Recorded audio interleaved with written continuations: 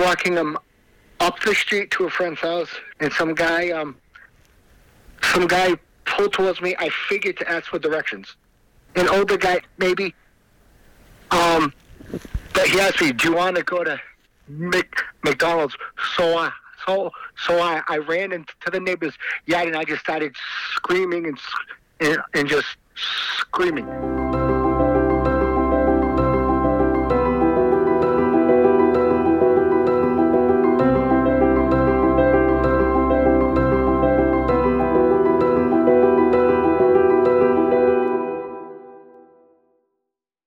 Welcome back to the next chapter of Holly's Been Taken. I'm Richard Price. Before we begin, let me say that those who are sensitive to disturbing content should not tune in. There will be details about the abduction and murder of an innocent child, which is distressing to hear. This story could be harrowing and haunting to some, so please keep that in mind.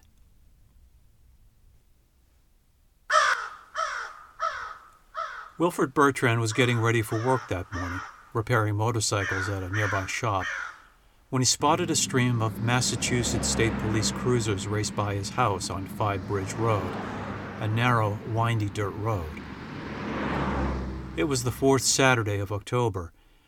The trees were spreading a soft blanket of orange, yellow, and dark red leaves in the woods. As Halloween approached, excitement was building for kids of all ages. Pumpkins on stoops, comic-looking vampire decorations, and Snicker bars stashed away. Somewhere, the acrid scent of burn piles was in the air. Hunting season had started. Newly stalked pheasants were in the woods behind Bertrand's lot, a wildlife area in the small, charming town of Brimfield, population 3,000. It is a quiet community where only a part-time police force is needed. The biggest attraction is a thrice-a-year massive flea market billed as the oldest outdoor event of its kind in America, visited by over 50,000 bargain hunters. Bertrand's next-door neighbor, Angela Govani, also saw the cruisers race by. The forest, a wooded floodplain owned by the U.S. Army Corps of Engineers, is not actively managed, but is open to the public. It is known as a hunting and fishing paradise to locals, who appreciate it not just for its abundance, but also for its seclusion. Threaded through the property are two unfinished abandoned rail beds, convenient for hunters to pull a pickup truck through after bagging a deer. But what was the commotion? Perhaps a hunter was injured from a fall or an accidental gunshot. Curious, Bertrand stepped out of his house into the chilly air. It was about 8:45 and the sky was brightening up.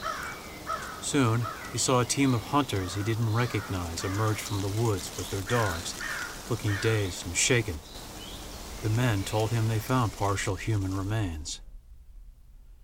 Traveling over 500 yards on the rough railroad bed terrain, the state police troopers, guided by the hunters, approached a brushy clearing near the Quinnebog River, where they spotted the remains with a child-sized T-shirt and one sneaker. Soon, a small army of Brimfield cops, state police, detectives, fire trucks, and crime scene investigators from Worcester and Hampton counties descended on the countryside. The spot is also about 200 yards from the back of Bertrand's property.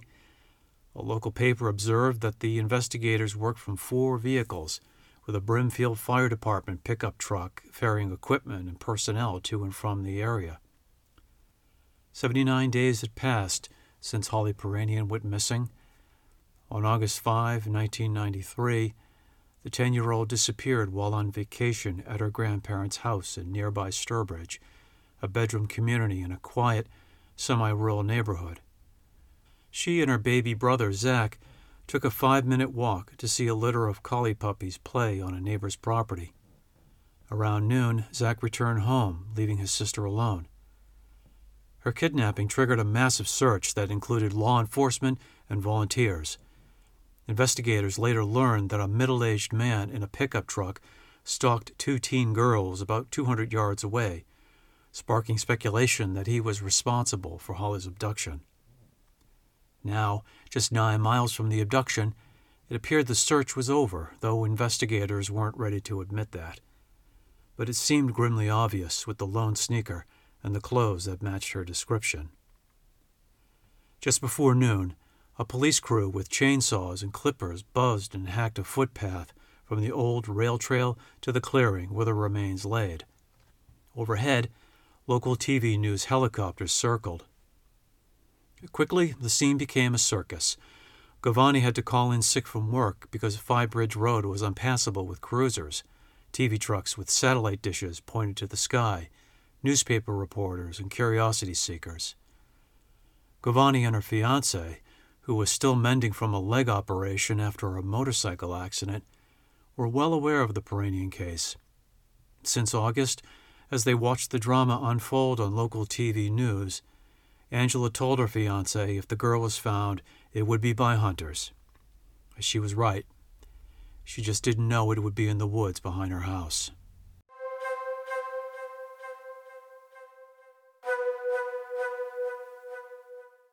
The intensive investigation continued on Sunday. Several police officers, some with rakes, removed leaves that had fallen on the crime scene. Investigators took photos as they scoured the area. Others turned Bertrand's large field into their parking lot since the edge of his land was close to the site. Most prominent was a state police incident management vehicle, which was about the size of a bus. Crawling on hands and knees, investigators scooped handfuls of earth, sticks, leaves, and acorns into plastic bags.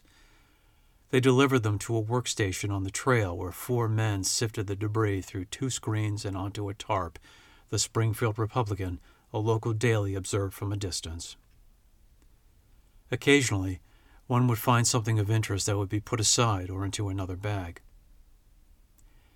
In the clearing marked with 3 orange cones, investigators mapped out a 40-foot area around the remains, sifting through dirt to get blood samples and other items. Some worked with metal detectors and rakes.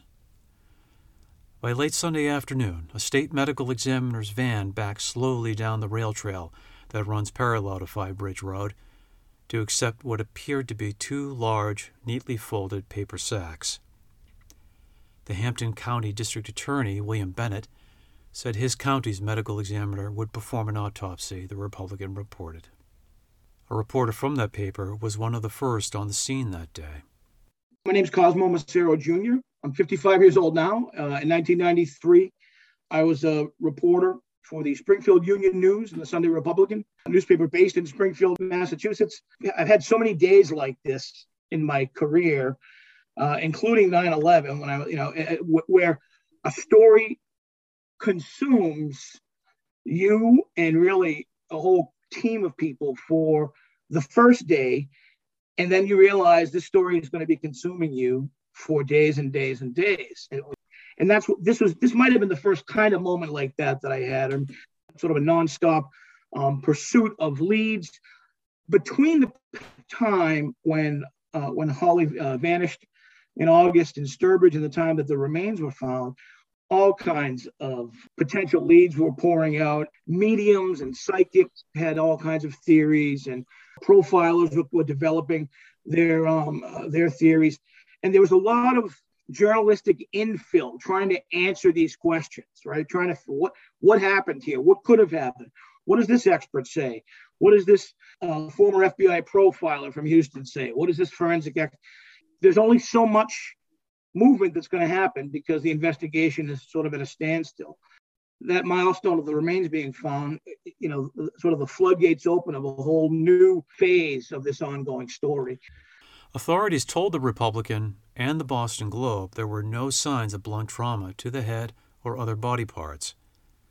But after 79 days in the woods, exposed to the elements, there was no tissue to examine, and with no visible signs of damage to the bones, it may be challenging to determine how the girl died, investigators told the media. The remains were sent to the FBI crime laboratory in Washington, D.C. to help officials determine the cause of death and potentially provide clues to her killer. Maureen Lemieux, the girl's grandmother, told the Worcester Telegram, a daily from the next county. 4 state police officials from Hampton and Worcester counties met a week after the grim discovery with Lemieux, Tina Harrington, Holly's mother, and Mary Harrington Cooper, Holly's maternal grandmother, for 1.5 hours. They did not give us any hope that someone would be arrested in the next few weeks, she told the Telegram. Lemieux also told the Worcester paper the remains had been tested at the University of Massachusetts Medical Center in Worcester, then sent to the medical examiner's office in Springfield for further analysis. A Boston State Police crime lab received the clothes found near the remains for further study. Since investigators were not sharing too much about their findings, experts not connected to the investigation weighed in to help fill in the gaps. Then a Northeastern University professor of sociology and criminology, Jack Levin, told the Telegram that X-rays the medical examiner uses to identify Holly will tell him more about the victim and how she died, but not about the killer. This is the most difficult crime for the police to solve because of a lack of physical evidence, he told the paper 3 days after the Brimfield discovery. This is the kind of murder that is not often solved unless you get a confession or someone snitches on someone else. The longer the body is left to the elements, the fewer leads will result, Levin said. Most solved homicides are solved within the first 24 hours, Levin said. After 2 months, the trail goes cold. While the body's condition is vital, Levin added that the crime scene could also provide valuable leads. If they had a crime scene, there may be microscopic fibers, hair, semen, or blood to connect to a murderer, he told the paper at the time. With skeletal remains, there is nothing left. But one of the most telling pieces of evidence is how her remains were left behind in the open and not buried in a shallow grave as first reported. The one detail of this type that I remember vividly, because I remember the conversation. I remember asking this particular source, this particular officer. I guess these hunters found her in a shallow grave. He's like, no. He goes, no, they didn't. And he stopped me, because it was an assumption. Because what do you do when you're disposing of a body relatively quickly? You try to cover it up, especially if the perpetrator travels that distance. To dispose of the body and the picture that was painted from different investigators, possibly actually committing the homicide there in that wood area in Brimfield. That's information that goes into a story, and here we are today with the case unsolved. So we don't know for certain, but it was eye-opening and chilling, and chilling.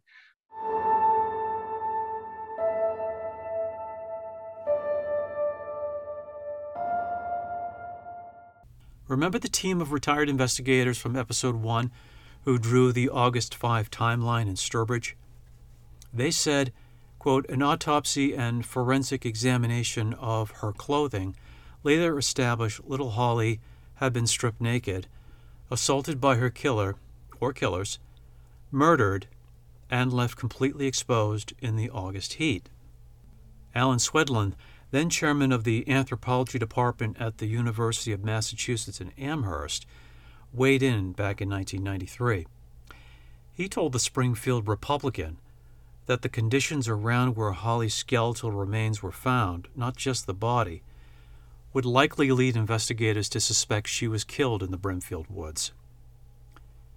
It could be the way the remains were positioned, or maybe they have evidence of somebody else being there, Swedlund said. If they believe the murder was at that site, then the context of the area might be telling them. On November 5, 1993, the medical examiner marked Holly's case on her death certificate as a homicide, with the date of her injury on or about August 5, 1993. Time of injury, unknown. Description of how the injury occurred, unknown. Place of injury, location, and hour of death, all unknown.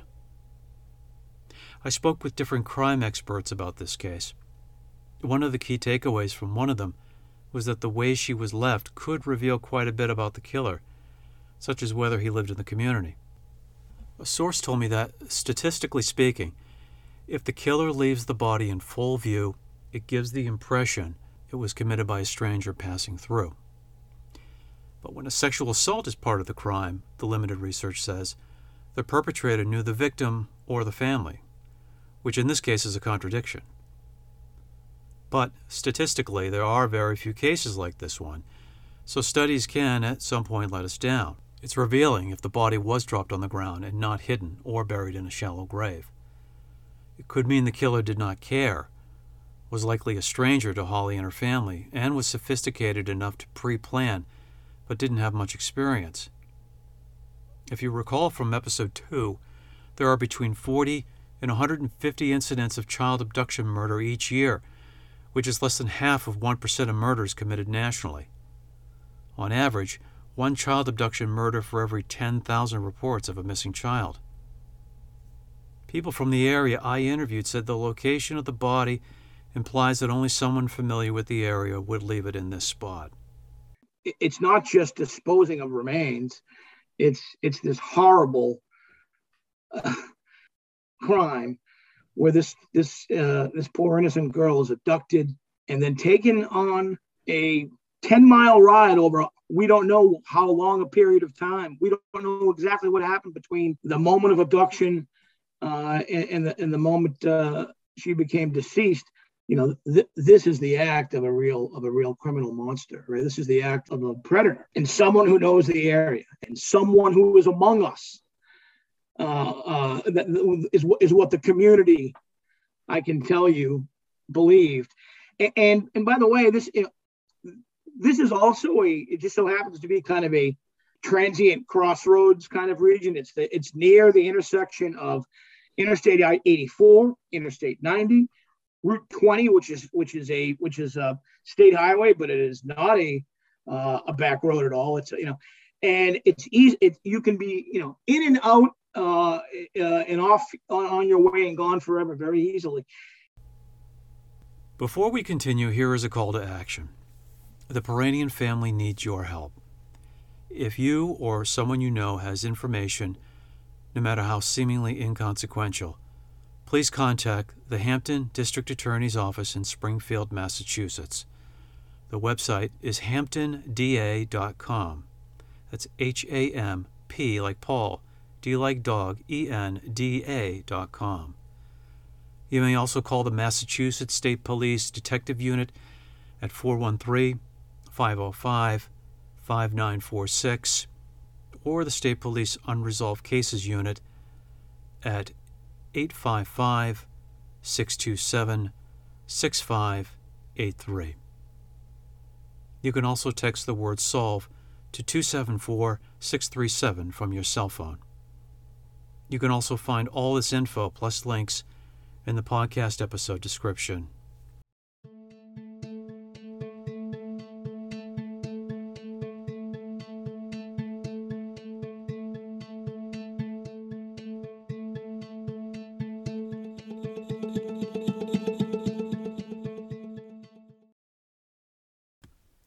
As I drove to the Brimfield Woods for the first time, my head was, you could imagine, filled with grim thoughts. In my mind, I saw the police on their hands and knees, scrutinizing acorns, branches, rocks, leaves, and disturbed earth for bits of hair, clothing, and anything else that could be a puzzle piece.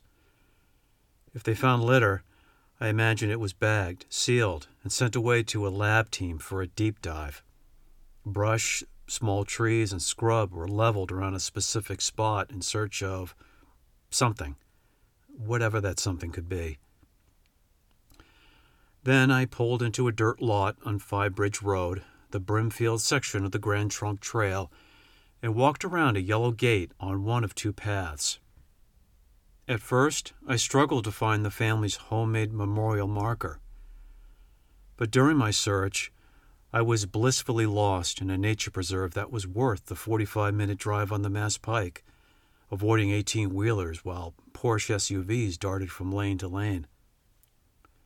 I saw sweet birch, white pine trees, and wild blueberry bushes during a summer walk. The skies teemed with songbirds. I spotted rabbits and wild strawberries. A turtle poked its head out of the marsh. A woman waved as she walked her corgis off leash. I waved back. For those who know, the Brimfield Woods is a spot to clear your mind. But it's also a spot where someone, who's not right in the head, went and saw its dark potential as they plotted and schemed. Then I found it. A cross-shaped marker decorated with toys, painted rocks, and a faded photo of Holly stapled to it. Here, someone murdered a child. Then I slowly began to imagine how this crime could have happened, and if being there would lend more insight to the person, or maybe the people, who pulled this off. Soon, I too recognized it was a place that only a local would know. The marker, down an embankment, was about 189 yards from the former Gavani property, and about 220 yards to the edge of the Bertrands. Thick tree cover and scrub buffeted both homes. Since it's near the Quinnebog River, the site gets soggy in the spring. The cross is on the edge of a line of trees near a clearing, which stretches south to the riverbank, then elbows northwest, where it connects with a raised trolley bed. When I walked in a westerly direction, the second rail bed, separated by about 40 yards of wetlands, ran parallel.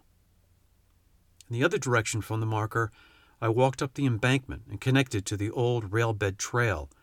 Heading east would take me past the Gavani house and the edge of the Bertrand property where the state police set up camp almost 30 years ago. Heading west would eventually run parallel to the trolley path, more wetland, and Phi Bridge Road. At the top of the embankment, directly across the rail trail, I also discovered a footpath pointing north along the edge of the Gavani land. It looked like a route carved by hunters. I hiked it, pushing aside weeds and hopping over mud while getting scratched by thorn bushes. It led to Phi Bridge. That short hike reminded me of Elizabeth Shove, the 14-year-old whose case I mentioned in episode 2. She was marched through the woods by her kidnapper, a middle-aged construction worker. But then I thought of Holly, walking in the brush with one shoe. Although plausible, the image in my mind made it seem batshit. Then again, imagine the type of person who would do this. You should know that the site today is a well-groomed and inviting spot, thanks to a team of dedicated volunteers and the Army Corps of Engineers who cleaned the area up 20 years ago. I'm telling you this because I'm trying to figure out how hard it would have been for a truck to get to its macabre destination. Some people I spoke to didn't know the woods well and had fuzzy memories. Some said the gates were there at the time. Some said they weren't. Here again is Cosmo Macero, the journalist. It was accessible, but not inviting, right? It was an accessible location, but it was not a groomed area necessarily. It was not, you probably had to know a little bit about how to access that area, how to follow the trail in order to get in there with ease. I'm not saying you didn't need a 4-wheel drive vehicle, but I remember, I'm glad I had one that day because it was appropriate for where we were going. But I don't want to overstate it. It wasn't as if it was rocky terrain that you couldn't get to with, but it's not an inviting kind of easy path, at least not at the time. Did you drive right into the clearing, or did you walk? We drove in as close as we had to without feeling like we were going to disturb the area. It wasn't like a hike into the woods. We drove up and were able to walk a distance, some yards. It wasn't like a half an hour hike or something. I also spoke to Tony Buys, a resident and a former Brimfield Trail Committee member. He was part of the restoration that started in 2005 and said he knew the area very well in 1993. He remembered the trails had a lot of growth, but mostly newer trees. The yellow gate I mentioned wasn't there in 93, Buys said. An old photo from the Springfield Union confirmed that. He believes a truck or vehicle could have driven into the clearing on the rail trail and could have turned around because it was not heavily grown over. It was desolate, Tony told me. Or as Cosmo said, it was accessible but not inviting. And let's not forget, it's a quick commute to major highways, including 2 interstates that can take you to Boston, Hartford, Connecticut, or the New York State line. If we add this up, the multiple trails, the accessibility, the remoteness, and the fishermen and hunters who knew the site, we get a slightly better picture. A truck would have been ideal and made it easy to transport a child. If the retired investigator's narrative that the driver of a pickup truck with a cap over its bed is the alleged culprit, then perhaps he drove straight to Brimfield from Sturbridge. But there's so much we don't know. Could one man in a truck complete its route with a child inside? Or did the pair have to hike at some point, assuming she was still alive? If that was the case, could he have done it alone, or did he need help? As one expert speculated, did the kidnapper drive straight to the woods, or did he stop somewhere else? I'm not sure, but if the abductor was the one who targeted the teen girls, did the cap over his truck cab lock from the outside, trapping the 10-year-old? Regardless, as I see it, the crime scene is not just a pocket in a clearing, but also extends to a chunk of the trails and any accessible paths. From the marker to the parking lot, both trails are about 555 yards each. Further down Phi Bridge is another access point, about 960 yards from Holly. Then you have the footpath I hiked, and the access from the edge of the Bertrand property. There's one more I didn't know until Angela Gavani pointed it out. On Phi Bridge, next to the Bertrand property, is an almost invisible path that a truck could partially back into. A few yards from there, one can walk to a secret spot where locals dump tires, old tanks, and trailers. I found it later, and it's a well-hidden shithole, not known by the trail committee member or park rangers I interviewed. But it is also a walk through some tall scrub to the rail trail and then another short walk to the marker. But of all the routes, I would bet the one chosen was through the parking lot. The killer would have driven his vehicle, again perhaps that pickup truck the investigators referred to, east along the trolley path closer to the river. He would then bear right and around the clearing toward where the railroad path meets, stop before the embankment, take her out, commit his crimes, step back into the truck, turn around, and head back the way he came. This path is furthest from homes in Phi Bridge. He probably turned around because driving straight and then trying to make a sharp left onto the other rail bed would have been tricky, and he could have been stuck. It seemed like a relatively easy way in and out. But I still can't dismiss the Bertrand access. Easy to get on the trail, then a quick left to the spot. Exit would be straight and around the path next to the river, or return the way he came. But he could have been spotted by someone in the house, unless the killer knew no one was home. This presents a series of combinations where the crime scene is much broader than just a lone spot on the ground, and it is thousands of yards from point to point. It also leaves unanswered questions such as, did investigators know of the dump site? Did they do a forensic search of the paths? How about the river's shoreline? Did they gather evidence that might show who did it? Here is Cosmo Macero once again with his thoughts.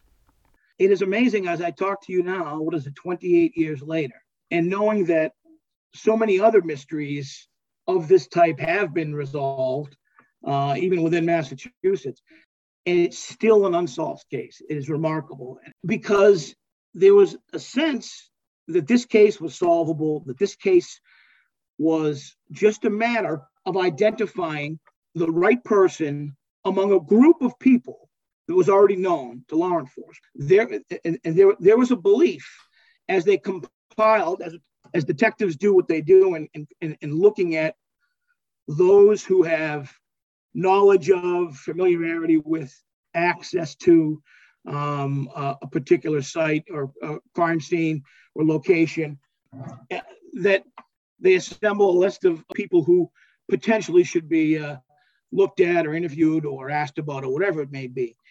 And that list from the reporting they did at the time, it grew and grew and grew, and it was really long. and they had sort of a universe of people. If you were covering the case, and certainly more so for those who are investigating the case, you had to think, all right, this is our universe of suspects. Our person, our guy is on here. By the time I had moved on a few years later to a different job and to a different newspaper in Boston, disappointing and distressing that the case remained open, but it was still like, oh, someday I'm going to wind up coming back here when this thing is solved, just to understand sort of what the outcome was. That was it was the idea was that this thing is going to be solved. That's what I thought to myself. The years go by and the years go by and the years go by. Before we walk out of the woods, we have one more boulder to roll over and dust for fingerprints. This story involves a creepy man causing a nearby neighborhood the day before Holly's remains were found. Scott Shosik, then 12 years old, was targeted by this man on October 22, 1993, soon after Scott stepped out of his house on Apple Road in Brimfield. His street, off any main road, is about 4.5 miles north of the soon-to-be-discovered crime scene. Well, the main thing that I remember is I'm walking up the street to a friend's house because we had neighbors that you weren't allowed to walk through their yard. So we had to walk up in the street, and some guy pulled towards me. I figured to ask for directions. An older guy at the time, I would have said he was about 50, maybe. But he asked me, "Do you want to go to McDonald's?" So I ran into the neighbor's yard, and I just started screaming and just screaming. Then all the neighbors came out, and the car just took off. Do you remember anything else about him, what he looked like? That I don't really remember what it looks like, but I remember the car. It looked like an old, I would say looked like from the 70s, and it was a tan car. It was just a four-door sedan. I want to say Dodge, but I'm not sure. And this was on Apple Road? Yes. Okay. And so you called out for help, and he left, and that was the end of it. And you've never seen that car before? Nope. Never saw it again, I assume? Correct. Okay. Do you know if other children your age were approached by somebody in your neighborhood? If they were approached, they never said anything. Or he didn't try to grab you? He didn't? Nope. Obviously, it sounds like from the way you reacted that you were really scared. You did not think that this was just a normal thing. Correct, yeah. And this has never happened to you before, I assume? Nope, never. Looking back on this, after close to 30 years, do you think that there's possibly some kind of a relationship between what happened to you and what happened in this unsolved murder case? It wouldn't surprise me. Let's just put it that way, because I'm not sure, but it wouldn't surprise me. And why do you say that? Because you talk about the Holly Praying. Yeah. Yeah. The road where she was picked up. The road she was picked up on. It was not.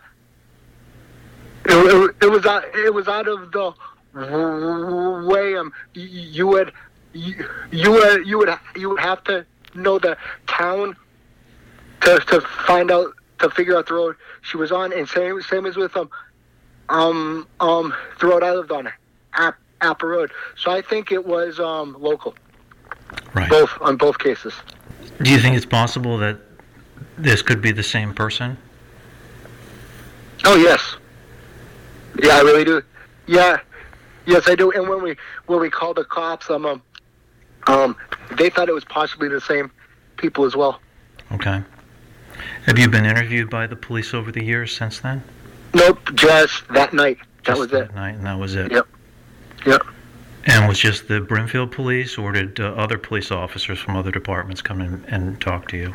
I believe the state police came in because they brought a book of mug shots just to see if I recognized anybody, and I didn't.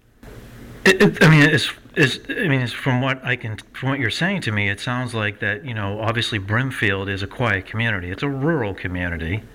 Yeah. And kids do walk along the road. No one ever approaches them. No one ever threatens them in any way or manner. It's never happened to you. It's never happened to any of your friends, or at least they haven't told you about it. And it's never happened to you since then. So it sounds like what you're saying is this is really kind of an anomaly, an out of the blue kind of thing. And yeah. A records request to the Brimfield Police Department was fruitless. But here is a revealing detail. The Massachusetts State Police denied a public records request because, they said, it is part of the Peranian case. In an October 1993 Boston Globe article, the paper wrote only 3 paragraphs on this, without identifying the victim, and buried it on page 21. The then Brimfield Police Chief, Donald Norton, told the Globe there was no indication the incident was related to the Sturbridge case. My interview with Scott and the stonewalling of documents by the state police said otherwise. Is the man who targeted Scott the same who abducted Holly? I couldn't say definitively, but the crime scene is 10 minutes away. Plus the apparent randomness of this attempt, and that Scott remembered the man as middle-aged, just like the teen girls in Sturbridge. Brimfield is a rural community with a crime rate so low, the town got by with a part-time police force. This alleged targeting is hard to dismiss as more than a coincidence. But if the man who approached Scott was the same person, he was still on the prowl and a risk to everyone. So why didn't the local media or the police do a better job of alerting the community? As we close the episode, I want to thank the Peranian family, Scott Shosik, Cosmo Massaro Jr., Angela Gavani, the Brimfield Police, and Tony Buys. Music is by Immersive Music and Kevin Mason. It's written, recorded, and edited by me, Richard Price, for Short Walk Media. Of course, a huge thanks to you, the listener. Be sure to give us a 5-star review. It will help with our ratings, attract more listeners, one who may reach out to the police with more information about this case.